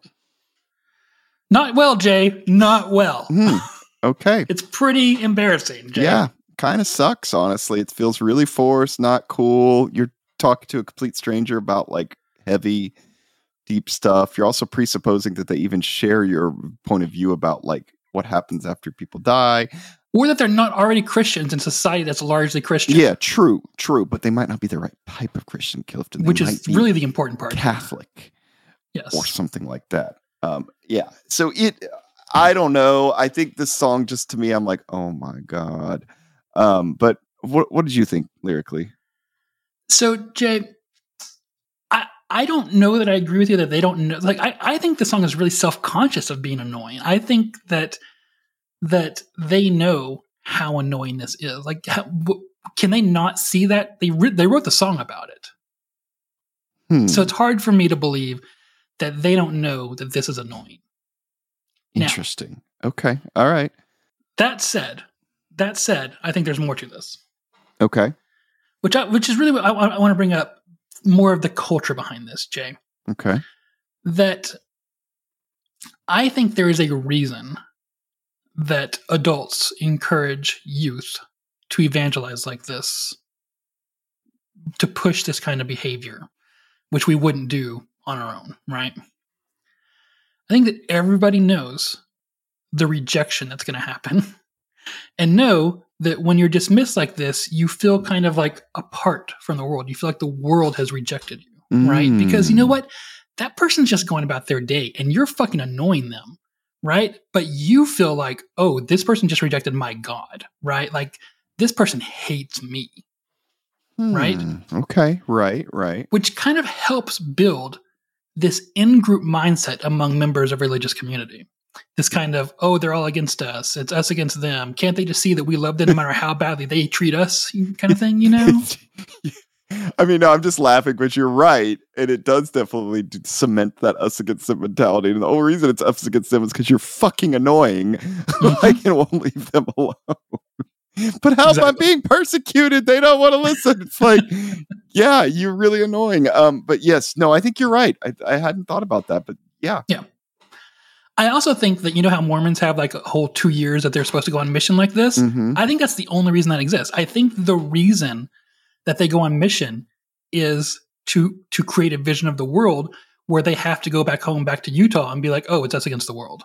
I think it's the same reason that the Amish have whatever that year is, you know, that they're allowed to take off, you know, from being Amish, is so they can go into the world and be like, oh, everyone thinks I'm weird. I need to go back home. Yeah. I mean, I'd never thought about it directly like that, but you're right. It probably does just kind of cement that identity with people. And, you know, especially the Mormon thing, 2 years of basically doing this. And with that, you're not even like, I mean, you're wearing the little tie and stuff. People can see you coming a mile away. So of course you're going to be perceived differently. And so it really gives an in and an out group. And kind of really makes you feel a part of a certain small group of people. Yeah, I hadn't thought about that. That's a really, really great point. Huh. Ugh. And that's just looking at it from this perspective, right? Now there's also the other perspective of like, you know, like you're at home at 5:30, you just got home from work, you're trying to cook some dinner so that you don't eat dinner at 8 o'clock at night, you know? And who comes knocking at your door but the Jehovah's Witnesses down the street? Yeah. And what are you going to do other than slam the door in their face? Because you know what? You're trying to make dinner. Yeah, no, just side note for everyone. I've recently had this happen and I tried to be, I'll tell honest people, I don't like confrontation, and I know I probably need to get over it and be more confrontational, but I tried to be nice, and I've also been in their shoes a little bit, right? So, you know, you try to be kind, and I was like, oh, you know, I don't have time right now, but I'll take like the pamphlet or whatever. I'm not going to read it, but it's just like, get them off my porch. And the problem is, by the way, everyone, they put you in like a database type thing, and they know to return, and they even know your fucking name because they remembered it when they introduced themselves to you, and you say your name, and they come back even more aggressively. So do not do that. It's better just to tell them you're not interested and please don't come again. You can do it in a kind, nice way, but do not think that just taking the tract or info that they will leave you alone. They will not. Yeah, they will not. And by more assholish times, I've literally just like opened the door and they've been seen them and just like closed the door and walked away because I just don't have the bandwidth for this right now, you know? But like I remember in my first apartment after college, the Saturday mornings there would be a group of Jehovah's Witnesses that would always come by at the exact same time, and I made the mistake of talking to them one time, and so they came by like at 7 o'clock in the morning every fucking Saturday after that, and I just wanted to like, guys, I'm just trying to sleep. It's Saturday morning. It's 7 o'clock. Let me sleep. You know? Yeah. But yeah. It is. You know, I was just gonna say, like, just thinking back on the lyrics on this song a little bit, and again, I don't know exactly what they're doing here, but it is like. It's just so weird, like coming up to somebody you don't know, trying to talk to them about God. And of course, 90+% of people are going to be like, no, not even maybe because they don't care about that stuff, just because it's weird to approach someone and talk about that. And then people interpret it as like, oh, see, I knew the ways of the world. I knew that like we would be tested, that we would be challenged, you know, blah, blah, blah. It's just like, it's funny now looking back from this different perspective and being like, what did I expect? I remember one time we were doing a mission trip with my church, like kind of a little small like house church thing I was in, like I don't know, end of college thing. And we went to Austin and we handed out Bibles as well as like, I don't even remember if we had tracts. It might have just been handing out Bibles, but we were pretty fucking annoying. And I remember walking, it was like downtown Austin. I remember walking around the corner and somebody had set the Bible on fire in the alley. And I was just like, oh my God, like on so many different levels, like offended and shocked and everything. And now I'm like, I mean, it seems a little extreme, but I'm also kind of like, I kind of get it. Like, who knows how many other times this had happened to them, and they were probably just like, fuck this. I mean, even if you're a Christian, it gets annoying, right? Yes. You're like, oh my God, guys, you gotta leave me alone. Like, I'm just trying to buy groceries, or I'm just trying to get to work, or I'm just, whatever it is you're trying to do with your day. Yeah. Yeah. But I'd never thought about the way you said it, Clifton. And I'm going to think more about that because I think you're right. And I don't even know if consciously these groups I don't think it's conscious. set out to just do that, but it builds that culture. And that is so key for kind of maintaining that in-group. And so even though it's not really effective, it's effective at like creating your little own community, and I don't mean because you're pulling new people in. I mean because you're kind of cementing an identity by those that are going out and doing it. And so I guess that's why it persists. Yeah, I agree. All right, Jay, we've still got 2 more songs to do. And we are going forever. Sorry, y'all. This is going to be like 4 hours total when we get done of Ghoti Hook. But anyway. Okay. Let's go to song 6, Scared Am I. This was kind of a big song. Like we said, it was on that sampler that came out with Value Pack. It's also the song that was on the I'm the Biggest Fan comp. Like it's kind of a song they're known for. So we should definitely talk about it. Yeah. So this one is words and music by Conrad. And it also has a little note that says Psalm 23:4, which I actually did not look up for some reason before we started this. So let's look at it real fast. It's the Though I Walk Through the Valley of the Shadow of Death thing. Okay. That's good enough. So this was absolutely my favorite song on the album when I was a kid. It hits hard musically and lyrically. Even though, looking in hindsight, it might be all painted on a little bit too thick, but I just really love this song. All right. So the song starts off with kind of a quick arpeggiated thing with a clean guitar. And then a second guitar comes in, and I think it plays the same pattern, but it just stays on the root chord the whole time.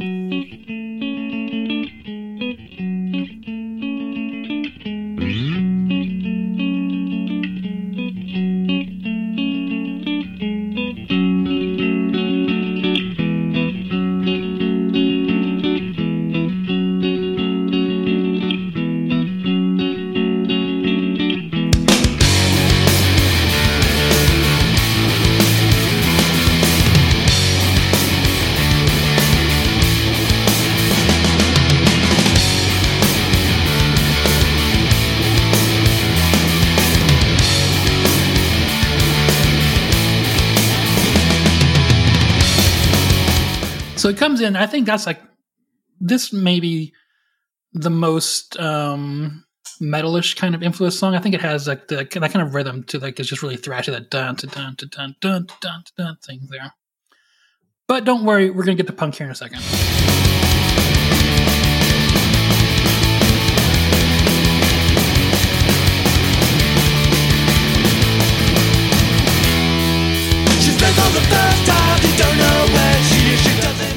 All right, so at 167 beats per minute, this is probably one of the fastest songs on the album. I don't know if there's one faster than this. It has almost the exact same chord progression throughout the entire song, with some changes in kind of speed and character. It's an F sharp minor, and it's kind of weird though. It's 1 4 3 7, which is a fairly common rock and metal guitar chord progression, but not heard in punk that often. And then the chorus just changes instead of being 1 4 3 7, it's just 1 3 3 7. And then we're going to listen to a little bit with the post chorus, and the post chorus does the same thing as the chorus, but it's just a little bit faster. And it actually brings in that kind of opening riff, that arpeggiated riff, just kind of faster and distorted this time. So it's a pretty simple song, but it just has this really, it's in a minor chord. It has this really heavy feel. I think having this kind of more metalish chord progression to it, gives it a heavier feel, and not your typical pop punk song feel, right? Yeah. So the vocals come in, and it's two people singing, which is nice. Kind of gives it this kind of heavier feel, and Joel does a great job here of kind of giving this kind of like serious, dramatic, but also very matter-of-fact delivery with the vocals. She's back for the first time, she don't know where she is, she doesn't know where to go. Lost in a drowning, angry and crying, she don't know what she knows. How could this happen? She thought she was careful, and she comes into her eye. They're lost on these strange roads, she pulls to a dead stop, she bows her head and starts to cry. She starts to cry. I don't know if you've ever read anything by Conrad or listened to some of his podcasts. It's hard. This is Joel singing, but it's hard not to like feel like it's Conrad. Does that make sense? Yeah, this song definitely seems like a Conrad lyric song. Yeah, you know? Yeah.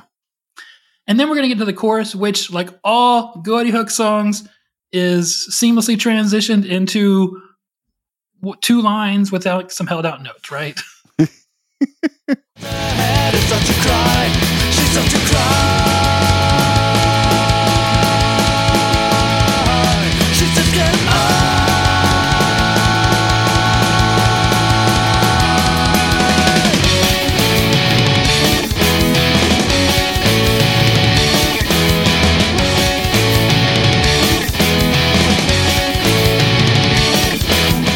Once again, that kind of transitional piece there was mainly kind of just that opening arpeggiated riff again, but this time distorted. So yeah, it's fast. It sounds great to me. There is the kind of second time that transition piece happens, it's a little more thrashy. I want to listen to that a little bit here.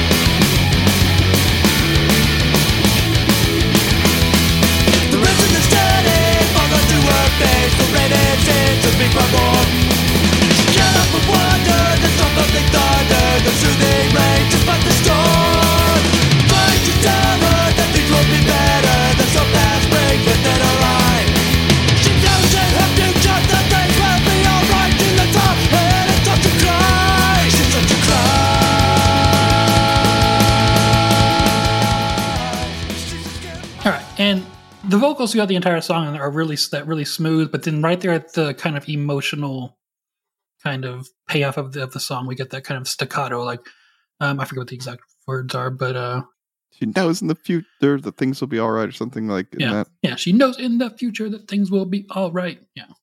Yeah, he almost yells right there, and he has that a couple times on this album. His vocals are great, and they're kind of all over the place, like in a good way on this album. Like he has a lot of range, he's doing a lot of different things, and it sounds good. On that later song on the album, Money, he almost sounds like Elvis at one point. Like it's fun. I can't wait to talk about that song musically, because that song is very interesting musically. But yeah, like he does a lot of good stuff. So yeah, big fan of Joel's vocals on this. Me too. Yeah. Like I said, it's musically simple, but it just works. You know, it moves forward, and it's well structured, and it just works. Yeah. Yeah. All right, you ready to listen to the lyrics? No, but go ahead. She's late for the first time. She don't know where she is. She doesn't know where to go. Lost in her driving, angry and crying. She don't know what she knows. How could this happen? She thought she was careful. A tear comes into her eye. Now lost on a strange road, she pulls to a dead stop. She bows her head and starts to cry. She starts to cry. She says, "Scared am I?" She gets out of her car. She steps out in the cold and thinks of what she's been through. No one around her. No one to help her, to tell her what she should do. Am I alone now? Am I disowned now? She stares into the clouded sky. Rain starts to fall down, mixing with her tears. She falls on her knees and starts to cry. The rain, smooth and steady, falls onto her face. The rain, it seems to be quite warm. She can't help but wonder, the soft rumbling thunder, the soothing rain, despite the storm, is trying to tell her that things will be better. There's hope that springs into her eye. She knows in her future that things will be all right. She lifts her head and starts to cry. Anyways, okay. It's pretty simple. It's just a story about a girl who finds out she's pregnant. In that interview that Conrad did on that podcast, he explains this in kind of a really overbearing kind of way. He's like, in the first line there is she's late for the first time, and I don't know if you catched it, but that means that she's late for her period. That means she's pregnant. It's like, okay, thanks, Conrad. But anyways, I think that I have two things to say about this song. The first is that I think that it's just such a fucking sad song, and not in the way that it's meant to be sad. I think that it's just, once again, this perfect picture into that evangelical Christianity acknowledges how fucked up it is, because here's someone who got pregnant. They're going to need a lot of help from their family, and their first thought is, I'm probably disowned now. Yeah. Not just rejected by someone in general, but rejected by their own family. Right. Yeah. I don't know. Yeah, that's a good point. I hadn't thought about that, but yeah. Anyways, you have anything else to say about the song? I do have something else to say, but it's in a different direction. I do, and it's also in a different direction. Is that okay? Okay. Yeah, go ahead. I mean, to me, this is such a contrast from the other version of religion we've seen so far in this album. Like, this helps highlight the whiplash that evangelical Christianity can give you, because it's like this song, God is a God of love and mercy. And the other songs, I feel like what we've hinted at is that, and you better live right or you're going to hell. Like, it's kind, but that's the same thing here. It's you better live right or you're going to be rejected by your family. But don't worry, God still loves you. Yeah, your family might not, but your God does. Yeah, so, and we definitely got both messages, but to be honest with you, the one I think that sticks in your head more is not that, like, oh, God loves me no matter what. It's like, I need to conform and follow the ways of the in-group, or, I'm going to be out. Yeah, I agree. So this is going to sound crazy, but this song went a long way towards teaching me empathy. Say more. So, yes. So it was the first song that I'd ever really heard that kind of like told very super well through third person, that captured such a raw emotional state. And after I heard this song, I always wrote like songs and stuff, but I started really when I started writing songs after this, I started really putting myself in other people's shoes, right? And trying to see things from their perspective, which church had completely failed to teach me up to that point. And so this song kind of started me on the road of seeing, things from a point of view other than just my own ignorant little small world perspective. Yeah. Okay. All right. Well, that's good then. Yeah. A good result from this horrible topic. Fair. Yeah. Just one other thing to say about this, because you're going to see this on another song or two on this album. It's just like, it's almost too serious. Like, it is. It's a weird whiplash on this album with like really silly, like the next song, really silly songs, or Ukla the Punk, and then this kind of stuff. Like, it's fine. It's a Ghoti Hook song. We all know it. We all remember it. It's one of their most memorable songs, but it's a little too serious. I don't know if it's too serious or if it just doesn't, I don't know. It is too serious, right? Like, it takes itself too seriously. That's kind of what I'm saying, I guess. Yeah. Right. Yes. Yeah. I think that's the problem with it. And that's kind of Conrad in a nutshell. I think he kind of takes himself too seriously, honestly. He's either super serious or like even goofier, that like goofy to like almost an annoying extent, right? Like, it's just, I agree. Yep. But overall, I do like it. I think it's a good song. If it hadn't been on the album, I would have, I guess I would have never known, but I would have been that much poorer for it, I guess. Yeah. All right. Let's jump to song 7, the last one we're doing on this episode, which is kind of a funny one to end on, but Samson. All right. So this one is words by Conrad, words and music by Conrad, and vocals by Christian, the bassist. Another silly song. I kind of like this one more than whatever it was we did a second ago, Ukla the Punk, Mhm. when I was a kid. I didn't love it, but my friends fucking loved it, of course. The song starts off with kind of this weird kind of palm muting type thing with the bass, and the drums are mostly toms, and it kind of gives you this kind of rumble feeling that really makes you feel how, you know, clumsy Samson knocks several buildings down, which is a line here at the beginning of the song.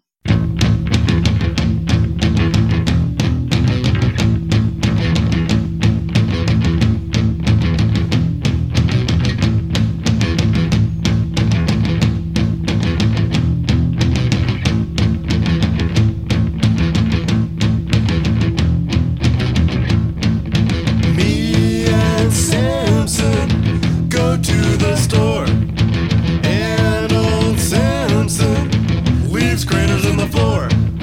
Me and Samson walk around town, and clumsy Samson knocks several buildings down. Me and Samson, we're best of friends. Me and Samson until the I think Christian does a great job there with his vocals of kind of really cornballing it up, you know, making it kind of over the top. I don't know what other word to use there. Slapstick a little bit, maybe. And because it's Ghoti Hook and it has to be obnoxious, there's someone else singing along with him, kind of at a higher melody It reminds me a little bit of like what Matt Sharp did with Weezer a little bit occasionally, like the higher vocals in the background. It's fun. It's nice. Yeah, it is fun. Yeah. And then of course the chorus goes into actual like a punk thing, but it's only 2 lines. Me and Samson were best of friends. Me and Samson until the end. But old Samson, he lost all of his hair. Me and Samson, we're best of friends. Me and Samson, until the end. And the song goes on like that for the most part. There is a little change in the guitar when it comes to the bridge, which is sadly more misogynistic than it is catchy. So it's kind of not redeeming.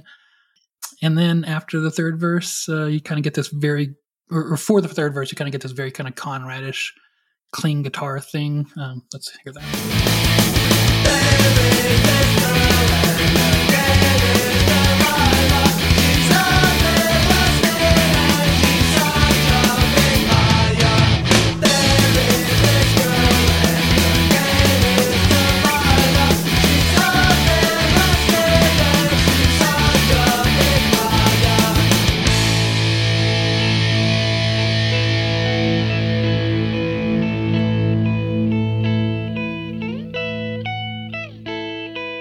Me and Samson are no longer friends, 'cause old Samson has met his end.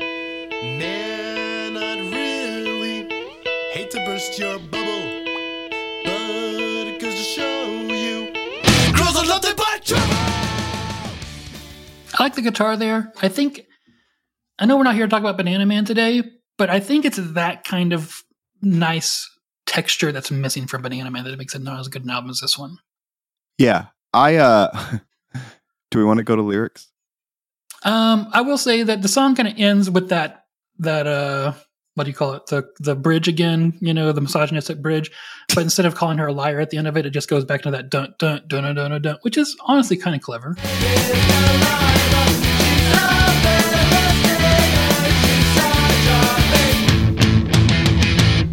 Yeah, I mean, I like that part, and I do like the bridge just musically. I think it's probably the catchiest part of the song.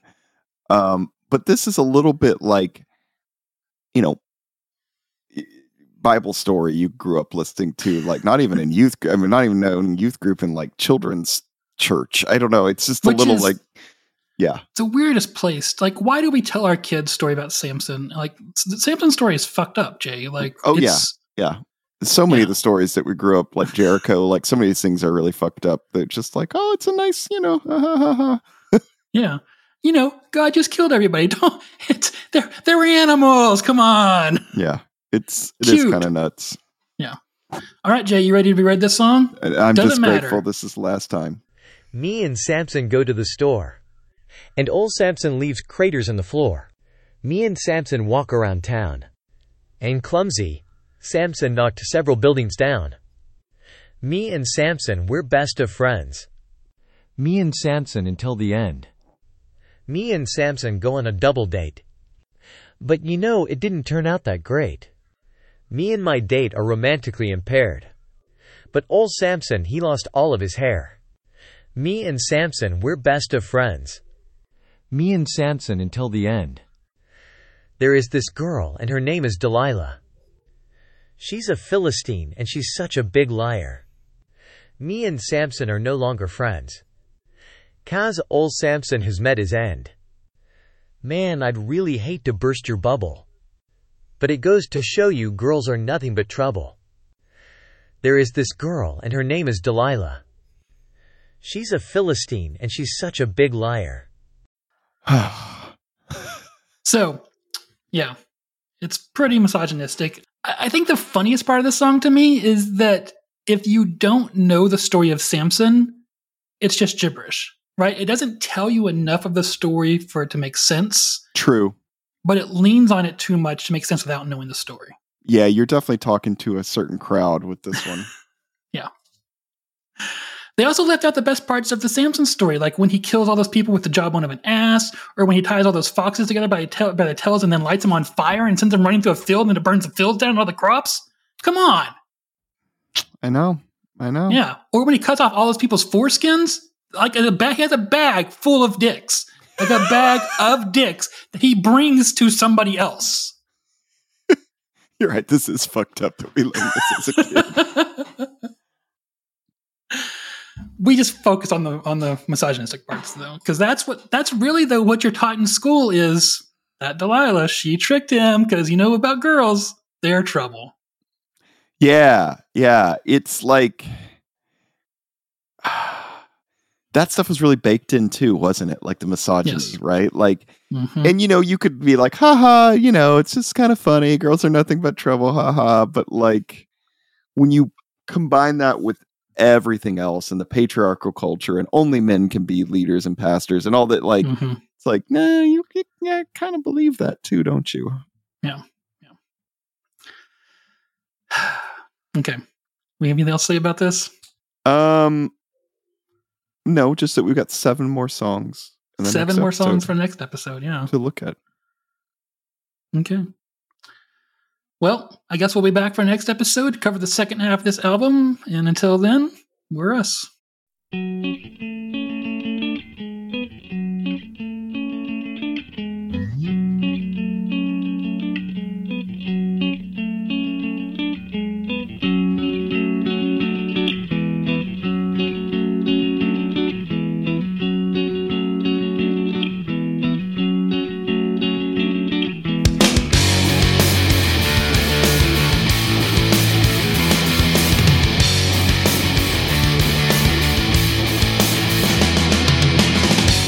Thank you for joining us for another episode of Your Music Saved Us.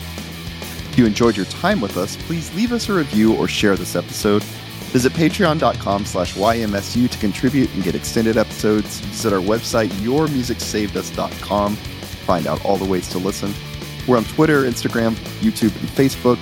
Join our Facebook group or follow us to keep up with the latest or interact with us. And send complaints and disagreements to yourmusicsavedus@gmail.com. The music in this episode is the work of Ghoti Hook and is used with apologies, not permission. You can buy their last EP on Bandcamp, and other than that, I don't know. It's kind of out of luck. Yeah. I think they have shirts and stuff now good. reprinted, but I'm not sure where to get them. But maybe contact them on Bandcamp and, see. All right. Thanks, everybody.